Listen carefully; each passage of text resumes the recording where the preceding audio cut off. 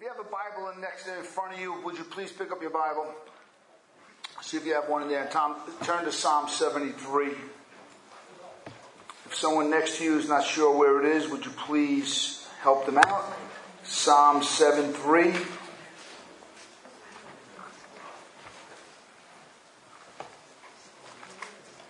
It's on page 599 in our red Bibles. I'll make it easy. 599.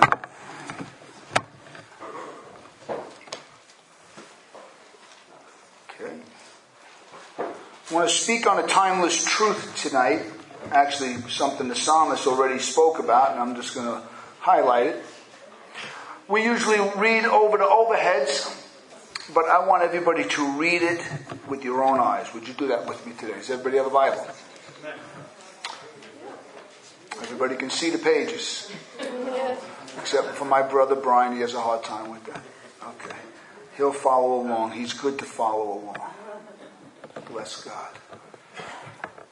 There's a timeless truth. When we get to the timeless truth, let me see if you know it and say amen. Okay, don't worry about interrupting me. When we get to the timeless truth. Are you ready? Are you ready for the Word of God this morning? Amen. Yes. Are your hearts prepared? Yes. All right. Batten the hatches. Get ready. God's coming at us. He loves us. He loves us. Here we go. Starting in verse 1. We'll read all 28 verses. And I'll make some introductory comments. And then I will go portion by portion and expound on it the best I can. Surely God is good to Israel, to those who are pure in heart. But as for me, my feet had almost slipped. I had nearly lost my foothold. For I envied the arrogant when I saw the prosperity of the wicked. They have no struggles. Their bodies are healthy and strong. They are free from burdens common to man. They are not plagued by human ills. Therefore, pride is their necklace. They clothe themselves with violence. From their callous hearts come iniquity. The evil conceits of their minds know no limits. They scoff and speak with malice. In their arrogance they threaten oppression. Their mouths lay claim to heaven, and their tongues take possession of the earth. Therefore their people turn to them and drink up their waters in abundance. They say, how can God know? Does the Most High have knowledge? This is what the wicked are like, always carefree. They increase in wealth. Surely in vain I have kept my heart pure. In vain I have washed my hands in innocence. All day long I have been plagued. I have been punished in every morning. If I had said I will speak thus, I wouldn't have betrayed your children. When I tried to understand all this, it was oppressive to me till I entered the sanctuary of God. And then I understood their final destiny. Surely you have placed them on slippery ground. You cast them down to ruin. How suddenly are they destroyed, completely swept away by the terrors. As a dream when one awakes, so when you arise, O Lord, you will despise them as fantasies. When my heart was grieved and my spirit embittered, I was a senseless and ignorant. I was a brute beast before you, God. Yet I am always with you. You hold me by your right hand. You guide me with your counsel. And afterward you will take me into glory. Whom have I in heaven but you? And earth has nothing I desire besides you. My flesh and my heart may fail, but God is the strength in my heart and my portion forever. Those who are far from you will perish. You destroy all who are unfaithful to you. But as for me, it is good to be near God. I have made the sovereign Lord my refuge. I will tell of all your deeds. Let's pray. Father, we are grateful. We're grateful that the psalmist who wrote well over 2,500 years ago, God, maybe over 3,000 years ago, had this timely truth. Why does it seem that the arrogant, prideful, wicked man prospers in this life, while we who are humble in heart, who desire to serve you, Father God, feel like we're beaten up every morning and every evening, just making it through the day, just making it through life, while others around us are singing and being happy, God, but they don't know you. Set the record straight today in our hearts, Father God. Let us know where the promised land is, Father God. The promised land is to be near the good God and to make him sovereign Lord and refuge and tell the world of his wonderful salvation he has given us in Christ. Help us today. Breathe upon the text, God. Enlighten our minds and our hearts that we may draw nearer to you and further from the things of this world. In Jesus' name, amen. Like I said, the psalm has a timeless truth into it, one that has plagued thinking men for millennium.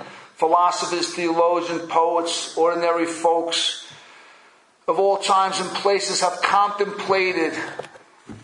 Sometimes they articulate it clearly. Other times just a fleeting thought. But it's just as real. And that is, why do the wicked seemingly prosper in this life? Why doesn't just God come down and bless all the good people who are struggling just to make it another day? Why does it seem the arrogant man, the unfaithful man, the sinner, seemingly gets away with just about everything and all they do is continue to prosper? Why does it seem to go well with the evil? Why do bad people prosper at all in this life? Where is God in all this? Have you not read the papers? Are you living in the same world I am? Why does it seem like the wicked prosper? Where's God? Our psalmist isn't the first one to say this. I'm certainly not the first one to say this. Jeremiah says it in the 12th chapter. He says, "Righteous are you, O Lord, when I complain to you." God, you're righteous, and I'm complaining to you. Yet, God, I would still plead my case before you. God, why does the wicked prosper? Says the prophet. Job likewise asks, why do the wicked live? Why do the wicked live and reach old age and grow mighty in power? Anybody who really is observant of human nature and what takes place in life realizes that somehow, some way, it seems that people who bend the rules, people like to bend the rules, come out on top. See, they don't know the old proverb that the long arm of the Lord moves. It just moves slowly. He catches up. God has his day in court. Aesop didn't realize that. The tension to this question poses is due to a fundamental problem human beings had. Aesop had it. Let me tell you something about Aesop real fast. Aesop was a minister of the gospel in the Old Testament. He was a minister. This is a man who walked with God. This is a man that was picked by King David to be the head Levite in the sanctuary. This is no mere man. This is a thinking, religious, devoted, righteous human being who was handpicked by King David himself to stand in the courts and sing the chorus of the Lord. But yet he had a fundamental problem. Even ministers can do it. Which has to do with inner attitudes of the heart. Where does our value lie? Jesus says, where a man's heart is, there is his treasure. Which leads someone or some people to view life from man's finite, narrow point of view. And that's what happened to Aesop. He fell from a high position of grace and he's starting to look from life from man's point of view. Not from God's infinite, wide-ranging, full understanding of all things from eternity past to eternity future. God knows the end to the beginning, and that's where we begin to live life. I'm prayed up. there is something I am trying to establish here as I preach. That when you leave this room today, you will begin to look at life from the end to the beginning. And not from where you are. Because from where you are could really seem not good most of the time.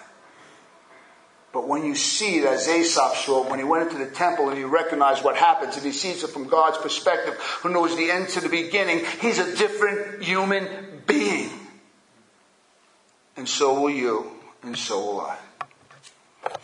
In retrospect, what's going on in the psalm are two different worldviews, two different approaches to life. One from God's advantage and one from man's minute advantage. One from an earthly perspective, another from a heavenly perspective. The earthly perspective is shallow and foolish. The other is deep and wise. Our approach tonight to this psalm will be twofold, maybe three. Theological, philosophical, and I might give you an introduction into the man Aesop. If not, next week I will do that. Let me give you a short synopsis of the psalm before I actually go into expound on it. Are you with me? Can you follow? Listen to the short synopsis. This is a short synopsis of a man that has lost sight of the good God. Man loves God and his goodness. But the God-loving man almost loses faith and confidence in the good God of Israel because this man starts paying more attention to sinners than to God. His heart is slowly being drawn away from Israel's good God as he looks only at the apparent temporary prosperity of the wicked. Their seemingly carefree life that is not interrupted by difficulties, and his heart slowly begins to drift. He sees their bodies, their outer man, as full and fat with wine and food and comfort, and he forgets the food of the inner man, the Word of God. This good, loving man begins to focus on the boasting and the violence of the wicked and not on God's promises. He sees other Israelites following their boasting as if it's God's wisdom. This man who loves God begins to even question faithful living. His devotion to God, he asks, why bother? It's all in vain. As it was a waste of his precious time. And all God's fatherly rebukes of correction, which are meant to establish moral good and moral character, not material ease. All God's work in our life is to produce character, not ease. Christian men and women today in the 21st century, you have to know that. You have to know God is here for your Christ-like character and not for the comforts of the world. Aesop forgot. This man who loves God has the clarity of mind to keep it to himself. He's a minister, but he keeps the struggle within his own heart. He doesn't inflict others. As he struggles with the issues of life and faith, and he seeks how to process the whole matter, which seems as a wearisome and worrisome task, he enters into the sanctuary of Israel's good God, and as praise and prayer and worship are mixed up with the problems of his life, something happens to this man. He is reminded of an eternal truth, and he sees life from the end to the beginning, and then he realizes the final destiny of the ungodly, the proud and the boastful and the arrogant sinner. It's eternal death. Ultimate justice. God has the last word. Amen. It's all vanity of vanities and chasing after the wind, he says. Foolish, faithless life today is a foolish, eternal death tomorrow. Now, he looks at his own heart and he calls himself brutish, ignorant. He was a mere beast. He reasoned like an animal. With no God sight at all. All just an earthly opinion about everything. Yeah. Then he realizes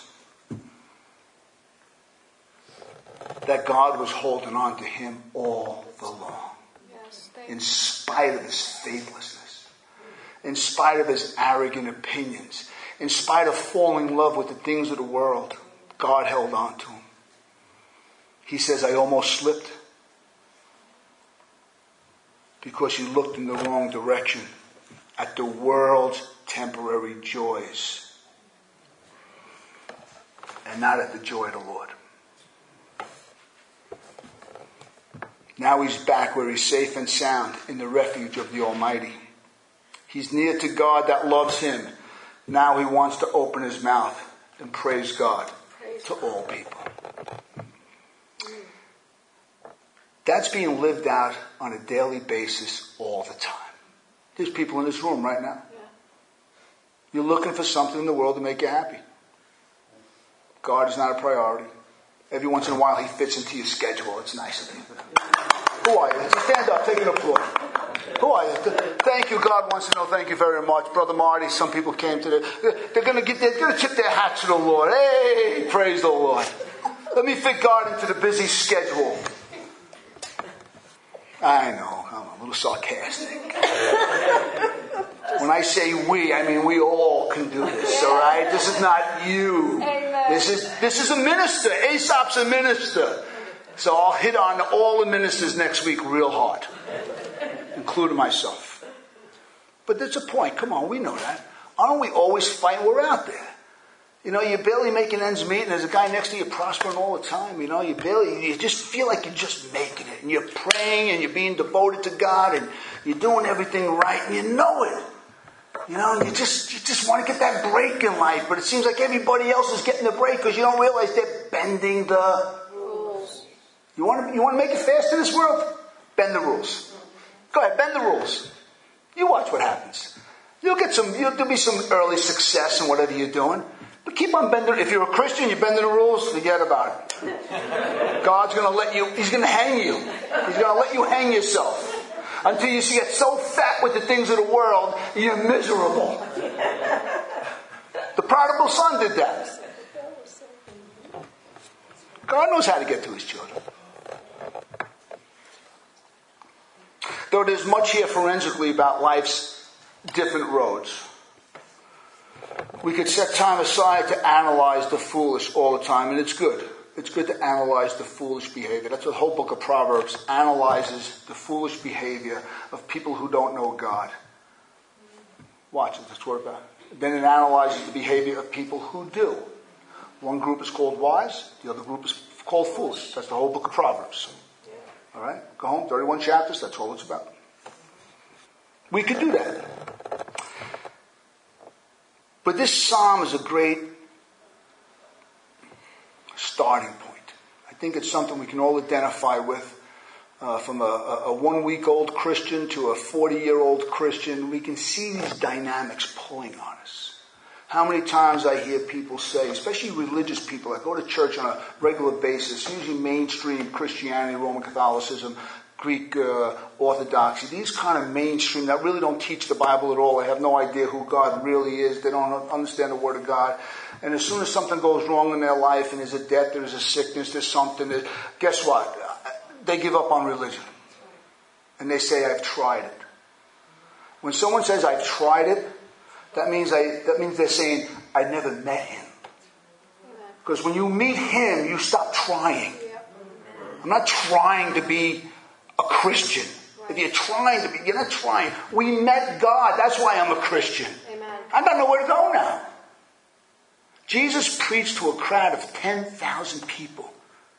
And he looked at them and he said, you must drink my blood and eat my body, or you have nothing to do with God. That's what he said. You're telling a Jew to eat human flesh? They all left him. And there's 12 disciples there. And they said, you want to leave too? And Peter said, speaking for all, where are we going to go? That's right. You got the words of life. I don't understand what you just said, but I know it's you. Because I met you. You got the words of life. I don't know. What does that mean, eat your body and drink your blood? What are you talking about? But when you know him, whatever he says, his word is true. And it speaks to the heart issue. And that's what's going on.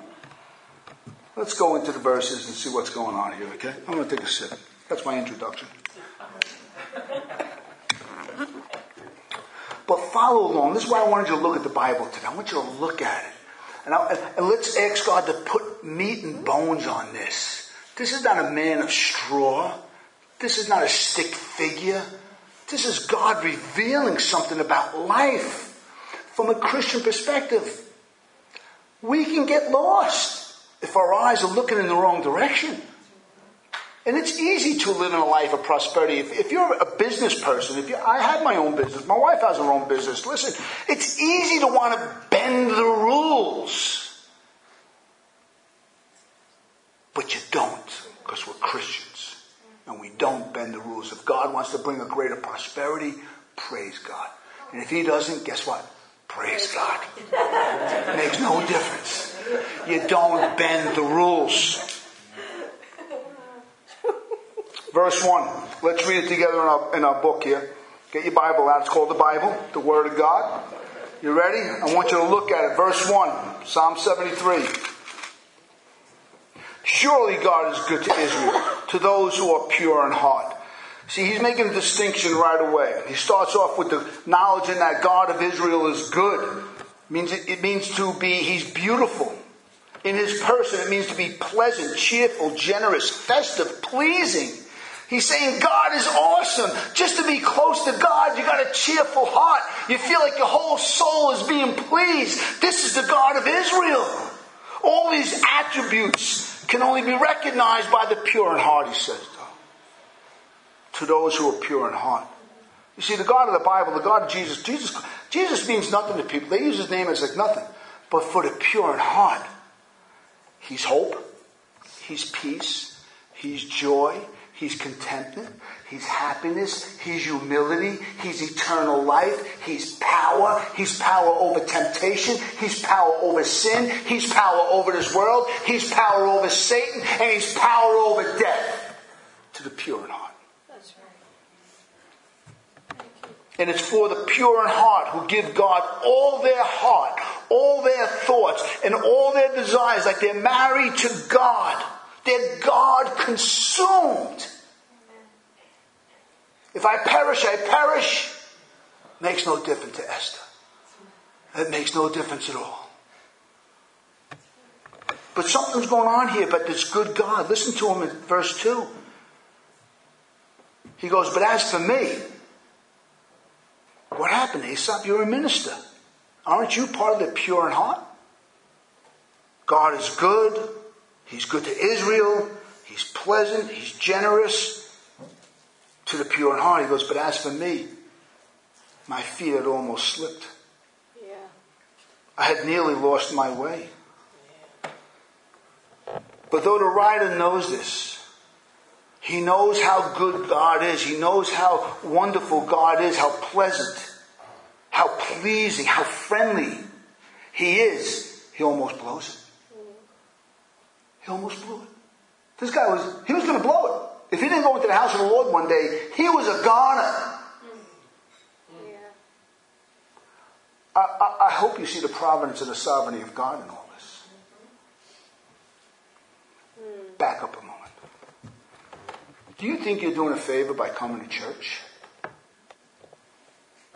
Do you think you're doing a favor by reading your Bible? Do you think you do God a favor because you put a couple of bucks in there? Understand something. God's doing you a favor to be here today. Hearing the counsel of God. Because if not, some people live their whole Christian life as one foot is at the door. Their foot is almost slipping. Yeah. That's how they live their Christian life. They're out of their mind. They're out of their mind. He almost blows it. He almost loses faith in Israel's good God. He's right there. The text, you got to feel the tension. In the Hebrew, it's like, I almost fell into the pit. I felt the flames of fire burning. That's the intensity. That's the tone. And then he tells us why. Verse 3. For I envied the arrogant when I saw the prosperity of the wicked. He goes right to the 10th commandment. Thou shalt not covet. But he's coveting. He's not covering the arrogant. He's covering what the arrogant have. So much so, he doesn't even see the arrogant. He just sees what they possess and how they got it. And he wants it. The prosperity over here is the peace and completeness, safeness, the health, the satisfaction. The word actually means friend. The prosperity the wicked had, if it was like a close friend and he envied it. They took confidence in their possessions. They took confidence in their accomplishments. And here's this man who's faithfully serving God and going nowhere. You know how many ministers feel that way? Many a minister, many a Christian man felt, and woman, like they're wasting their time. Because nothing seems to be getting done. This is what Asaph is going through. This is David's right-hand man. Verse 3 gives an answer. It gives an answer to the slow backsliding of heart from God. His eyes have drifted elsewhere. He's looking like the prodigal son to the far country. He's looking. He's lost his eye on temple service. He lost his eye on all the gifting. He lost his eye that David anointed him. He lost his eye that he was serving the people of God. He was serving the pure in heart, the VIP of God. He forgot he was set apart for the sole purpose of serving the pious poor who can't give anything back. All he does is give and give and give and sing and sing and sing, and everybody else is prospering, and one day he can't take it no more. His eyes are on the outside. He becomes envious. He slowly pulls away. If you don't think it can happen to him, it can happen to you. It happened to Adam and Eve. It happened to Paul's best friend named Demas. Demas worked with Paul. He was a servant with Apostle Paul until one day when the Apostle Paul was thrown into jail, he said, Demas has left me for the things of the world. Another minister gone.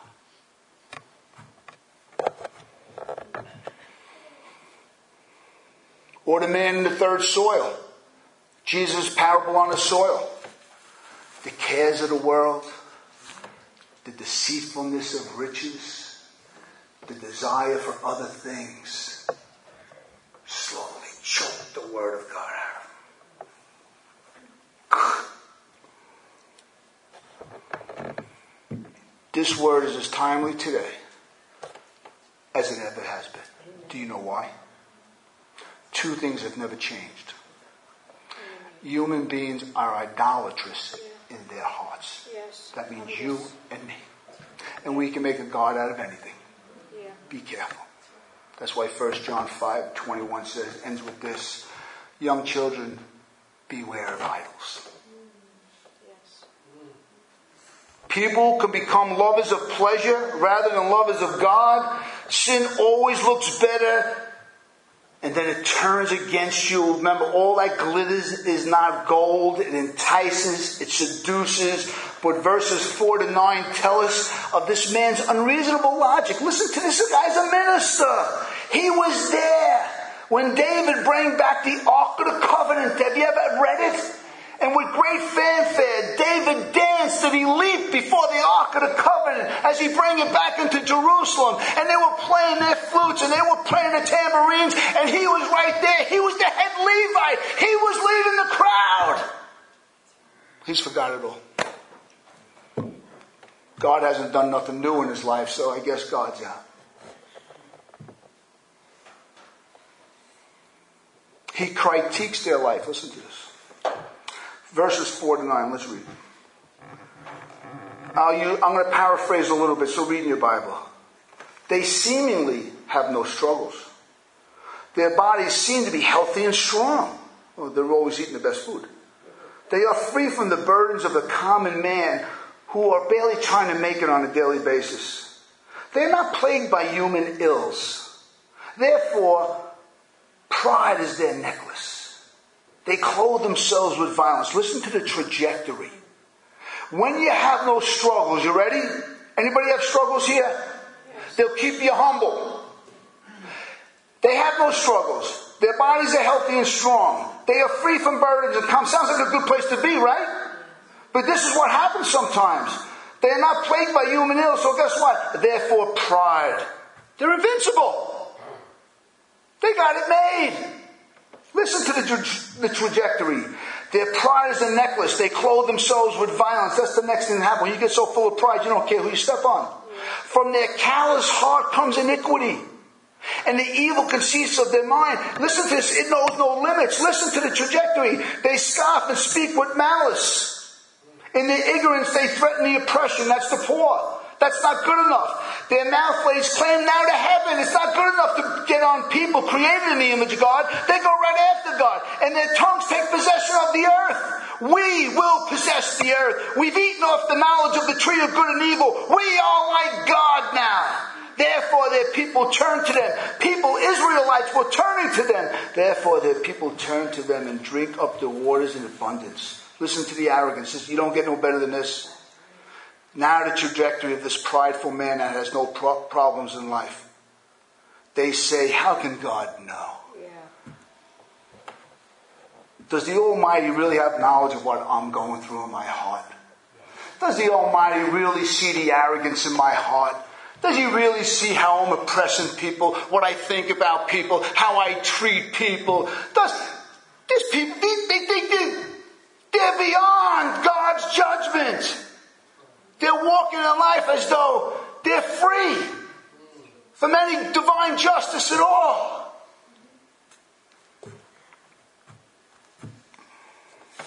Whew. These verses tell us of a man's unreasonable logic. He critiques their lives. They seem unaffected by life's difficulties. The rich and arrogant often do. Yeah. And the only enemy they have is death. And they don't even fear that. This unhindered life of luxury seems to be fertile ground for arrogance and pride. Toward men and towards God. He who is arrogant towards a man will be arrogant towards God. Don't ever forget that. And he who is humble before God will be humble before men. Rarely, personally, me, I have seen this type of prosperity lead to great humility. It's usually the opposite around. People can actually live with a sense of impunity against God's divine law.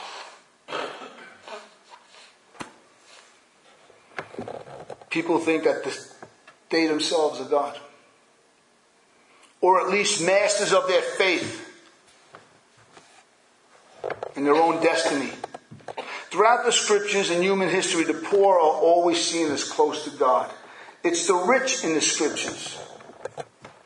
And those at ease, along with the great intellectuals that seem to assault God, slowly easing God out of the equation. We see that taking place in America today. It has swept, secularism has swept through Eastern Europe, has swept through Europe, it has swept through Canada. It is sweeping now through America. They're easing God out. Does the Most High God know our innermost thoughts? When you think God doesn't see, watch the worst of humanity. Watch. Slowly they ease God out. And when God's not around, now you can steal the spoil. God's people. Forcibly, subtly. Keep your eyes on what's going on in America. Watch the next 10 and 20 years. You love Christ? You love Christ? Yes. It's going to cost you one day. Yes. Get ready. Yes. It's going to cost you promotion. It's going to cost you a job. It's going to cost your loved ones. It's going to cost your family. People don't want Christ. They love religion. Yes. But they don't want to think they're being told how to live. Yep. Or they need to be saved. Or their sin is in the hands of an angry God. They don't want that. No. Listen to verse 10 and 11. I love this. Are you ready? Listen to this little short story of himself. of people are following, excuse me. Therefore, their people turn to them. Who are these people? And drink up the waters in abundance. They're drinking up this arrogance. They say, how can God know? Does the Most High have any knowledge? Listen to the naive. The naive always think the arrogant, prideful, boastful, intelligent, intellectual, prosperous man knows everything. And they're like glued to it. Whatever you say, Warren Buffett, whatever he says, it must be God. He's a billionaire. I was talking to a man, very, very wealthy, self-made man. I've been trying to lead him to Christ for 30 years now. It's been a battle, but I stay with it. And he was telling me about Warren Buffett's money. About 5 years ago. And I let him go on. He's a Brian. Back this time he was worth $12 billion. And his eyes were like, I said, yeah, but he's like 83 years old. He's going to die soon. This guy he had to run to the bathroom because I just popped. That was his God. I was like, well, he's going to die. So what? What does it profit a man to gain the whole world and forfeit your soul? You thought I just smacked him in the face or something. Well, I did. I smacked him in the proverbial face. I smacked him. Who cares? $12 billion. Who cares? Who cares if you only got $100? Who cares? Praise God. Praise God. I mean it. But no, they follow him. That's what happens. So these arrogant people, remember something. The psalmist is not talking about the other nations. He's talking about Israelites who go to the temple. Israelites who give sacrifice. Israelites who are called by a Jewish name. Israelites who have Jewish property rights. He's talking about Jew against Jew.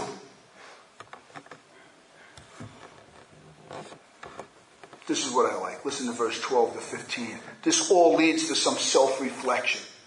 Okay? This is what the wicked are like. Always carefree. They increase in wealth. Surely in vain I have kept my... Listen to him now. Oh, poor Aesop. Oh, Aesop. I feel so bad for him. Listen to Aesop. Let's all pat him on the hiney. And watch him. Give him a little napkin, all right? Oh, surely in vain I've kept my heart pure. Oh, Pastor, why doesn't anything good ever happen to me? I haven't been a man. I haven't been a woman. Nothing's going on, Pastor. In vain I wash my hands in innocence. All day long, listen to Aesop, all day long I've been plagued. Oh, what have you been plagued by? Every morning. What does that mean? God's been rebuking him, and he's not paying attention. God's making life a little hard on him, because he's looking at the prosperity of the wicked, and he's not looking at the sovereignty of God. He's getting all teary-eyed. Oh, Hadam. Hadam, that's poor soul in Arabic. Hadam. Look, we should all just... Don't you feel bad for Aesop? That was an honest one. That was honest. Bless our brother.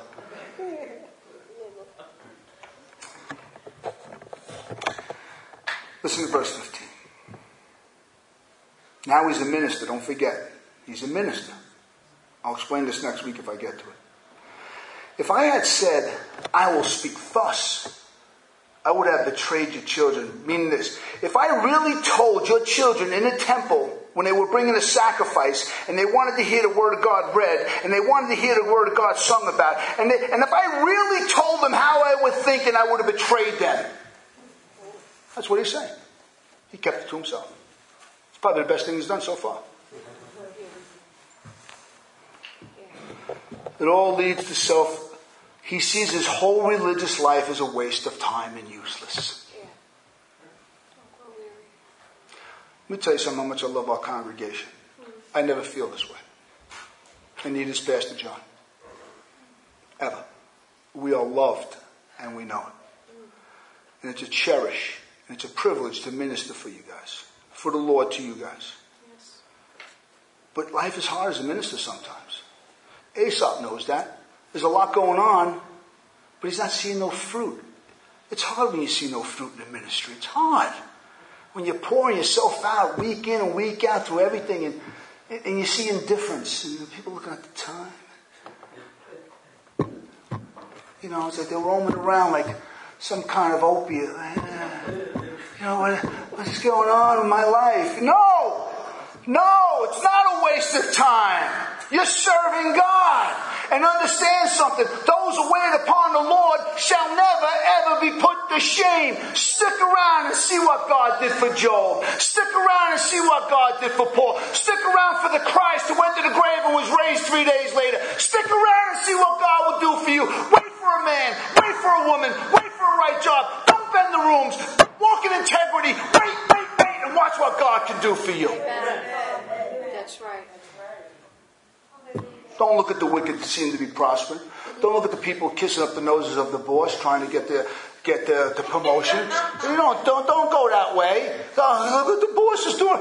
Don't stand up, be tall, walk in, and do your work like the Bible says to do your work. Do everything you do unto the glory of God. Everything.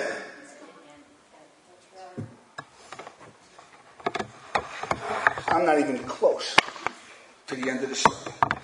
You'll have to come back next week and hear it. Praise God. Here's the point. Let me tell you something about the Psalms and I'll close, okay?